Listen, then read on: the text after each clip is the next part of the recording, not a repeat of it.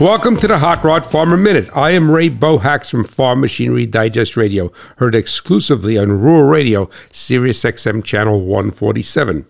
Do you speak hydraulic? If not, then you need to brush up on that language.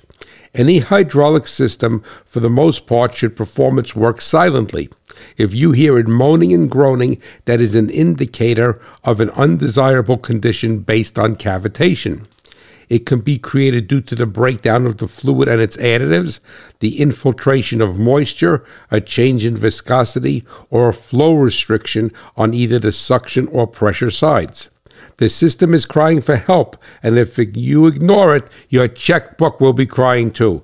Agriculture runs on machinery, profits on reliability. Please visit farmmachinerydigest.com for more helpful hints and technical articles where steel and soil meet.